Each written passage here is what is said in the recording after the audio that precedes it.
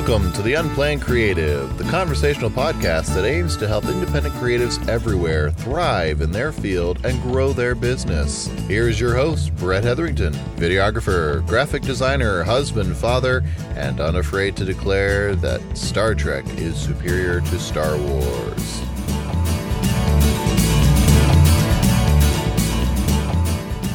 I didn't always plan to be a wedding videographer, among other things. I spent a decade as a youth pastor, and during that time I developed a real affinity for telling stories through film. Today I want to take a few minutes and just share with you how I became an unplanned wedding videographer. I crafted highlight reels, testimonials, and even some original fictional content. I quickly became proficient at seeing a story and capturing it for the world to see. When I was let go from my final youth ministry position, I knew I would not be continuing on in that type of a job, and so I set out to build a career as a videographer. The early days were tough and quite lean.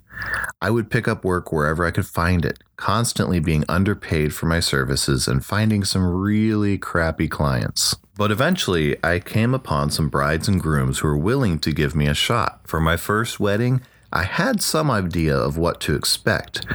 When I was in ministry, I officiated over a few weddings, and I've been involved in many over the years, so it was not a real mystery to figure out the major points. But I had no idea the sheer volume of footage I would be working with. That first wedding produced about 2 hours of delivered footage. It was a Catholic wedding, so half of that was just a ceremony mass. But I pared that down from about 7 or 8 hours of footage.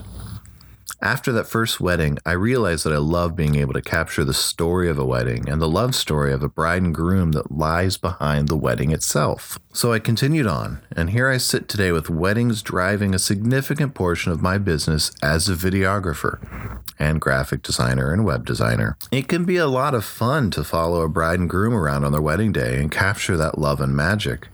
And I look forward to capturing many more weddings in the years to come. So that's my very brief Reader's Digest story of how I became an unplanned wedding videographer.